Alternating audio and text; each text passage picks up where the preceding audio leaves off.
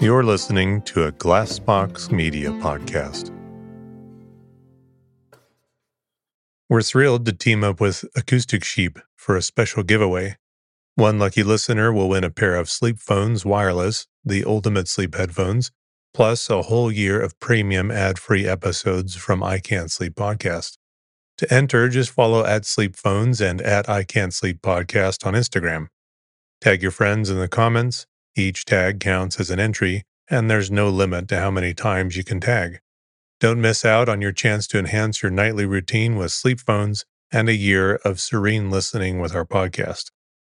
I'll list the details in the show notes, and all the information you can find about the giveaway will be on Instagram. If you love falling asleep to the I Can't Sleep podcast, I think I know of a brand new show for you to wake up to. The Daily Book Club is a podcast where the host, Otis Gray, reads classic stories every day, one chapter at a time. Simple as that. Hear amazing tales read start to finish. Whether you want to get engaged and wrapped up in fantastic stories that have stood the test of time, or you just want to relax and listen to a great book, the Daily Book Club is there for you to get lost in however you like. Right now, Otis is reading The Enchanted April. In the 1920s, 4 women, unfulfilled with life, take a chance and abscond to a dreamy medieval Italian castle in the month of April as the flowers bloom. It's a story dripping with wisteria, the beauty of solitude, and an unlikely pursuit of joy in Portofino, Italy. A perfect book to start this season. You can find the Daily Book Club on Spotify, Apple Podcasts, and everywhere else. Subscribe so you never miss an episode, and tune in each morning to hear what happens next.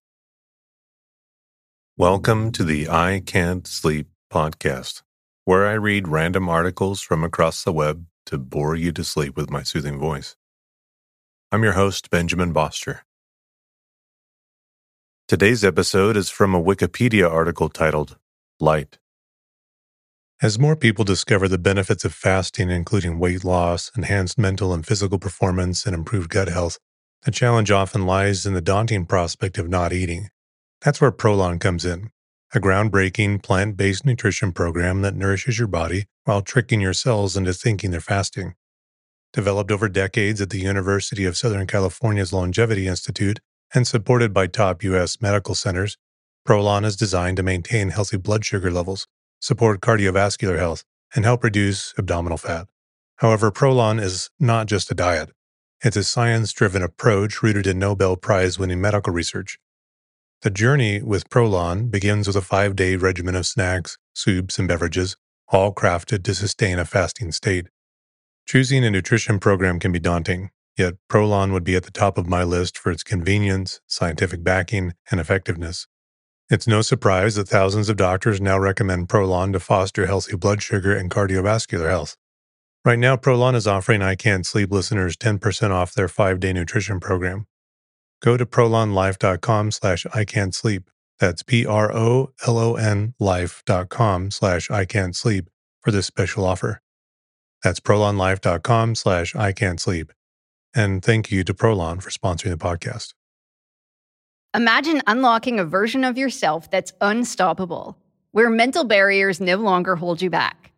Listen to Mentally Stronger with me, Amy Morin, therapist and international best-selling author, here to guide you on a journey to reaching your greatest potential. Every Monday, I bring you into conversations with some of the most fascinating minds. Experts, authors, entrepreneurs, athletes, and musicians. They don't just share stories. They reveal the mental strategies that propelled them to the top. But here's the real magic. At the end of each episode, I break down their wisdom into practical therapist-approved advice. In my solo episodes, I dive deep into the techniques that build mental strength. It's like having your own personal therapy session as you discover how to turn these insights into steps you can take right now. This podcast isn't just for those facing mental health challenges. It's for anyone who wants to push their limits, achieve peak performance, and truly thrive. Are you ready to unlock your full potential? Then it's time to become mentally stronger. Subscribe to Mentally Stronger with therapist Amy Morin, available wherever you love to listen to podcasts. Light or visible light is electromagnetic radiation within the portion of the electromagnetic spectrum that can be perceived by the human eye. Visible light is usually defined as having wavelengths in the range of 400 to 700 nanometers, or 4 times 10 to the negative 7 to 7 times 10 to the negative 7 meters, between the infrared, with longer wavelengths, and the ultraviolet, with shorter wavelengths. This wavelength means a frequency range of roughly 430 to 750 terahertz. The main source of light on Earth is the sun. Sunlight provides the energy that green plants use to create sugars, mostly in the form of starches, which releases energy into the living things that digest them. This process of photosynthesis provides virtually all the energy used by living things. Historically, another important source of light for humans has been fire, from ancient campfires to modern kerosene lamps. With the development of electric lights and power systems, electric lighting has effectively replaced firelight. Some species of animals generate their own light, a process called bioluminescence. For example, fireflies use light to locate mates, and vampire squids use it to hide themselves from prey. The primary properties of visible light are intensity, propagation direction, frequency or wavelength spectrum, and polarization, while its speed in a vacuum, 299,792,458 meters per second, is one of the fundamental constants of nature. Visible light, as with all types of electromagnetic radiation, EMR, is experimentally found to always move at this speed in a vacuum. In physics, the term light sometimes refers to electromagnetic radiation of any wavelength, whether visible or not. In this sense, gamma rays, X-rays, microwaves, and radio waves are also light. Like all types of EM radiation, visible light propagates as waves. However, the energy imparted by the waves is absorbed at single locations the way particles are absorbed. The absorbed energy of the EM waves is called a photon and represents the quanta of light. When a wave of light is transformed and absorbed as a photon, the energy of the wave instantly collapses to a single location, and this location is where the photon arrives. This is what is called the wave function collapse. This dual wave-like and particle-like nature of light is known as the wave-particle duality. The study of light, known as optics, is an important research area in modern physics. Electromagnetic spectrum and visible light. Generally, EM radiation, the designation radiation excludes static electric, magnetic, and near fields, or EMR, is classified by wavelength into radio waves, microwaves, infrared, the visible spectrum that we perceive as light, ultraviolet, X-rays, and gamma rays. The behavior of EMR depends on its wavelength. Higher frequencies have shorter wavelengths, and lower frequencies have longer wavelengths. When EMR interacts with single atoms and molecules, its behavior depends on the amount of energy per quantum it carries. EMR in the visible light region consists of quanta, called photons, that are at the lower end of the energies that are capable of causing electronic excitation within molecules. EMR in the visible light region consists of quanta, called photons, that are at the lower end of the energies that are capable of causing electronic excitation within molecules, which leads to changes in the bonding or chemistry of the molecule. At the lower end of the visible light spectrum, EMR becomes invisible to humans, infrared, because its photons no longer have enough individual energy to cause a lasting molecular change, a change in conformation, in the visual molecule retinal in the human retina, which change triggers the sensation of vision. There exist animals that are sensitive to various types of infrared, but not by means of quantum absorption.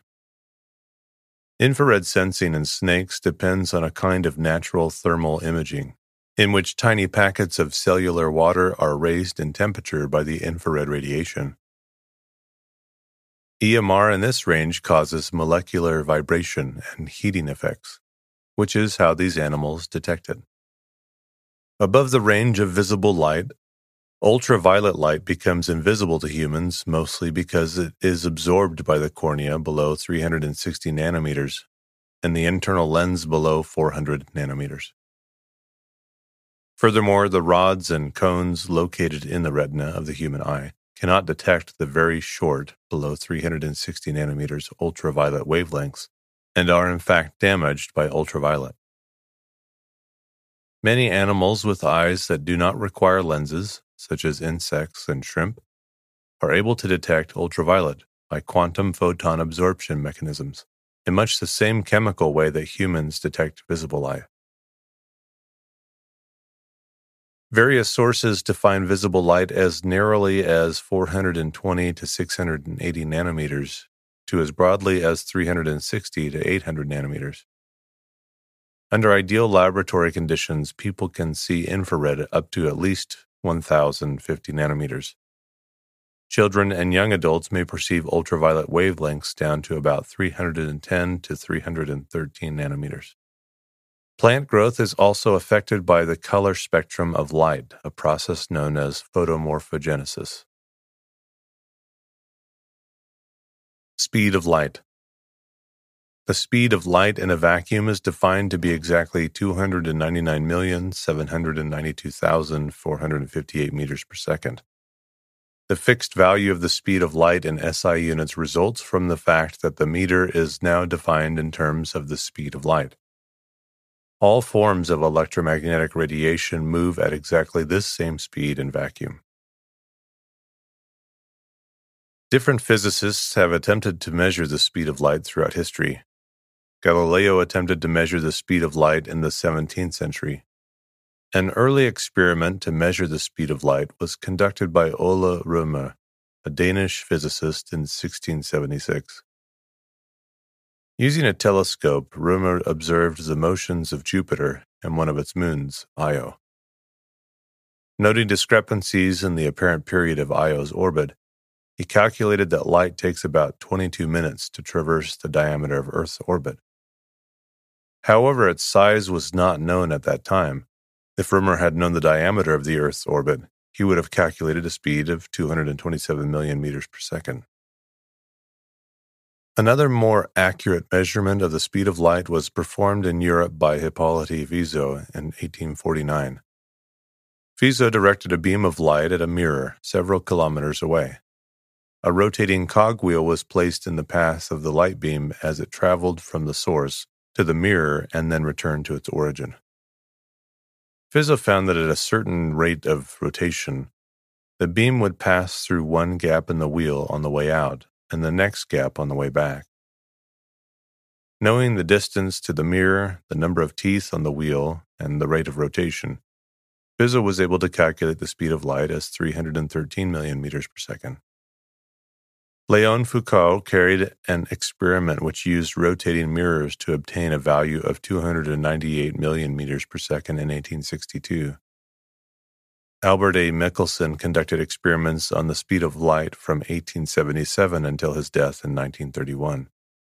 He refined Foucault's methods in 1926, using improved rotating mirrors to measure the time it took light to make a round trip from Mount Wilson to Mount San Antonio in California. The precise measurements yielded a speed of 299,796,000 meters per second. The effective velocity of light in various transparent substances containing ordinary matter is less than in vacuum. For example, the speed of light in water is about 3/4 of that in vacuum. Two independent teams of physicists were said to bring light to a complete standstill by passing it through a Bose-Einstein condensate of the element rubidium. One team at Harvard University and the Roland Institute of Science in Cambridge, Massachusetts, and the other at the Harvard-Smithsonian Center for Astrophysics, also in Cambridge. However, the popular description of light being stopped in these experiments refers only to light being stored in the excited states of atoms, then re-emitted at an arbitrary later time as stimulated by a second laser pulse. During the time it had stopped, it had ceased to be light. Optics. The study of light and the interaction of light and matter is termed optics. The observation and study of optical phenomena such as rainbows and the aurora borealis offer many clues as to the nature of light. Refraction. Refraction is the bending of light rays when passing through a surface between one transparent material and another. It is described by Snell's law. When a beam of light crosses the boundary between a vacuum and another medium, or between two different media, the wavelength of the light changes, but the frequency remains constant. If the beam of light is not orthogonal, or rather normal, to the boundary, the change in wavelength results in a change in the direction of the beam. This change of direction is known as refraction. The refractive quality of lenses is frequently used to manipulate light in order to change the apparent size of images. Magnifying glasses, spectacles, contact lenses, microscopes, and refracting telescopes are all examples of this manipulation. Light sources. There are many sources of light. A body at a given temperature emits a characteristic spectrum of black-body radiation. A simple thermal source is sunlight, the radiation emitted by the chromosphere of the sun at around 6,000 kelvins, peaks in the visible region of the electromagnetic spectrum when plotted in wavelength units, and roughly 44% of sunlight energy that reaches the ground is visible. Another example is incandescent light bulbs, which emit only around 10% of their energy as visible light, and the remainder is infrared. A common thermal light source in history is the glowing solid particles in flames, but these also emit most of their radiation in the infrared and only a fraction in the visible spectrum. The peak of the blackbody spectrum is in the deep infrared at about 10 micrometer wavelength for relatively cool objects like human beings. As the temperature increases, the peak shifts to shorter wavelengths, producing first a red glow, then a white one, and finally a blue-white color as the peak moves out of the visible part of the spectrum and into ultraviolet. These colors can be seen when metal is heated to red hot or white hot. Blue-white thermal emission is not often seen except in stars. The commonly seen pure blue color in a gas flame or a welder's torch is in fact due to molecular emission, notably by CH radicals, emitting a wavelength band around 425 nanometers, and is not seen in stars or pure thermal radiation. Atoms emit and absorb light at characteristic energies. This produces emission lines in the spectrum of each atom. Emission can be spontaneous, as in light-emitting diodes, gas-charged lamps, such as neon lamps and neon signs, mercury vapor lamps, etc., and flames, light from the hot gas itself. So, for example, sodium in a gas flame emits characteristic yellow light. Emission can also be stimulated, as in a laser or a microwave maser. Deceleration of a free charged particle, such as an electron, can produce visible radiation. Cyclotron radiation, synchrotron radiation, and Bremsstrahlung radiation are all examples of this. Particles moving through a medium faster than the speed of light in that medium can produce visible Cherenkov radiation. Certain chemicals produce visible radiation by chemoluminescence. In living things, this process is called bioluminescence. For example, fireflies produce light by this means, and boats moving through water can disturb plankton which produce a glowing wake. Certain substances produce light when they are illuminated by more energetic radiation, a process known as fluorescence. Some substances emit light slowly after excitation by more energetic radiation. This is known as phosphorescence. Phosphorescent material can also be excited by bombarding them with subatomic particles.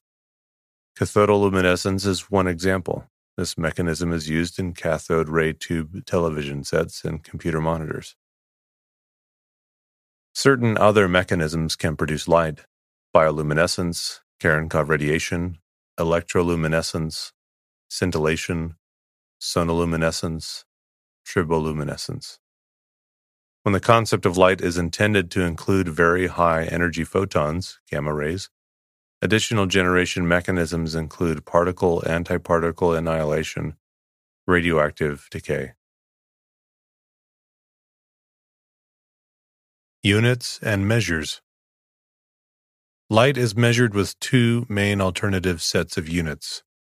Radiometry consists of measurements of light power at all wavelengths, while photometry measures light with wavelength weighted with respect to a standardized model of human brightness perception. Photometry is useful, for example, to quantify illumination, lighting, intended for human use. The photometry units are different from most systems of physical units in that they take into account how the human eye responds to light. The cone cells in the human eye are of three types, which respond differently across the visible spectrum, and the cumulative response peaks at a wavelength of around 555 nanometers. Therefore, two sources of light which produce the same intensity of visible light do not necessarily appear equally bright. The photometry units are designed to take this into account, and therefore are a better representation of how bright a light appears to be than raw intensity. They relate to raw power by a quantity called luminous efficacy, and are used for purposes like determining how to best achieve sufficient illumination for various tests in indoor and outdoor settings. The illumination measured by a photocell sensor does not necessarily correspond to what is perceived by the human eye. And without filters, which may be costly, photocells and charge-coupled devices, CCD, tend to respond to some infrared, ultraviolet, or both. Light pressure. Light exerts physical pressure on objects in its path, a phenomenon which can be deduced by Maxwell's equations, but can be more easily explained by the particle nature of light. Photons strike and transfer their momentum. Light pressure is equal to the power of the light beam divided by c, the speed of light. Due to the magnitude of c, the effect of light pressure is negligible for everyday objects. For example, a 1 milliwatt laser pointer exerts a force of about 3.3 piconewtons on the object being illuminated. Thus, one could lift a US penny with laser pointers, but doing so would require about 3 billion 1 MW laser pointers. However, in nanometer scale applications such as nano-electromechanical systems, NEMS, the effect of light pressure is more significant, and exploiting light pressure to drive NEMS mechanisms and to flip nanometer scale physical switches in integrated circuits is an active area of research. At large scale, light pressure can cause asteroids to spin faster, acting on their irregular shapes as on the vanes of a windmill. The possibility of making solar sails that would accelerate spaceships in space is also under investigation. Although the motion of the Crookes radiometer was originally attributed to light pressure, this interpretation is incorrect. A characteristic Crookes rotation is the result of a partial vacuum. It should not be confused with the Nichols radiometer, in which the slight motion caused by torque, though not enough for full rotation against friction, is directly caused by light pressure. As a consequence of light pressure, Einstein in 1909 predicted the existence of radiation friction, which would oppose the movement of matter. He wrote, "Radiation will exert pressure on both sides of the plate. The forces of pressure exerted on the two sides are equal if the plate is at rest. However, if it is in motion, more radiation will be reflected on the surface that is ahead during the motion, front surface, than on the back surface. The backward-acting force of pressure exerted on the front surface is thus larger than the force of pressure acting on the back. Hence, as the resultant of the two forces, There remains a force that counteracts the motion of the plate and that increases with the velocity of the plate. We will call this resultant radiation friction in brief. Usually, light momentum is aligned with its direction of motion. However, for example, in evanescent waves, momentum is transverse to direction of propagation. Historical theories about light in chronological order. Classical Greece and Hellenism. In the 5th century BC, Empedocles postulated that everything was composed of 4 elements: fire, air, earth, and water. He believed that Aphrodite made the human eye out of the 4 elements, and that she lit the fire in the eye which shone out from the eye, making sight possible. If this were true, then one could see during the night just as well as during the day. So Empedocles postulated an interaction between rays from the eyes and rays from a source such as the sun. In about 300 BC, Euclid wrote Optica, in which he studied the properties of light.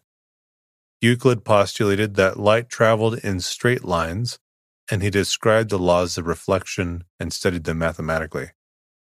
He questioned that sight is the result of a beam from the eye, for he asks how one sees the stars immediately if one closes one's eyes, then opens them at night. If the beam from the eye travels infinitely fast, this is not a problem. In 55 BC, Lucretius, a Roman who carried on the ideas of earlier Greek atomists, wrote that the light and heat of the sun, these are composed of minute atoms which, when they are shoved off, lose no time in shooting right across the inner space of air in the direction imparted by the shove. Despite being similar to later particle theories, Lucretius's views were not generally accepted. Ptolemy, around 2nd century, wrote about the refraction of light in his book Optics. Classical India. In ancient India, the Hindu schools of Samkhya and Vaisheshika from around the early centuries AD developed theories on light. According to the Samkhya school, light is one of the 5 fundamental subtle elements, tamatra, out of which emerge the gross elements. The atomicity of these elements is not specifically mentioned, and it appears that they were actually taken to be continuous. On the other hand, the Vaisheshika school gives an atomic theory of the physical world on the non-atomic ground of ether, space, and time. The basic atoms are those of earth, water, fire, and air. Light rays are taken to be a stream of high velocity of tejas, fire atoms. The particles of light can exhibit different characteristics depending on the speed and arrangements of the tejas atoms. The Vishnu Purana refers to sunlight as the 7 rays of the sun.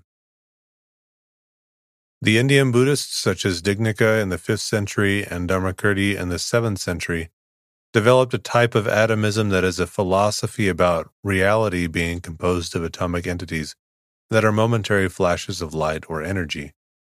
They viewed light as being an atomic entity equivalent to energy. Descartes.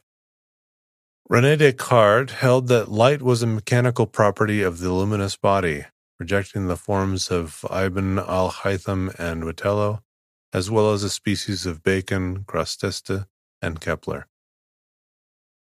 In 1637, he published a theory of the refraction of light that assumed, incorrectly, that light traveled faster in a denser medium than in a less dense medium. Descartes arrived at this conclusion by analogy with the behavior of sound waves. Although Descartes was incorrect about the relative speeds, he was correct in assuming that light behaved like a wave and in concluding that refraction could be explained by the speed of light in different media. Descartes is not the first to use the mechanical analogies, but because he clearly asserts that light is only a mechanical property of the luminous body and the transmitting medium, Descartes' theory of light is regarded as the start of modern physical optics. Particle theory. Pierre Gassendi, an atomist, proposed a particle theory of light, which was published posthumously in the 1660s. Isaac Newton studied Gassendi's work at an early age and preferred his view to Descartes' theory of the plenum. He stated in his hypothesis of light of 1675 that light was composed of corpuscles, particles of matter, which were emitted in all directions from a source. One of Newton's arguments against the wave nature of light was that waves were known to bend around obstacles, while light traveled only in straight lines. He did, however, explain the phenomenon of the diffraction of light, which had been observed by Francesco Grimaldi, by allowing that a light particle could create a localized wave in the ether. Newton's theory could be used to predict the reflection of light, but could only explain refraction by incorrectly assuming that light accelerated upon entering a denser medium because the gravitational pull was greater. Newton published the final version of his theory in the Optics of 1704. His reputation helped the particle theory of light to hold sway during the 18th century. The particle theory of light led Laplace to argue that a body could be so massive that light could not escape from it. In other words, it would become what is now called a black hole. Laplace withdrew his suggestion later after a wave theory of light became firmly established as the model for light. As has been explained, neither a particle or wave theory is fully correct. A translation of Newton's essay on light appears in The Large-Scale Structure of Space-Time by Stephen Hawking and George F.R. Ellis. The fact that light could be polarized was, for the first time, qualitatively explained by Newton using the particle theory. Etienne Louis Malou in 1810 created a mathematical particle theory of polarization. Jean-Baptiste Biot in 1812 showed that this theory explained all known phenomena of light polarization. At that time, the polarization was considered as the proof of the particle theory.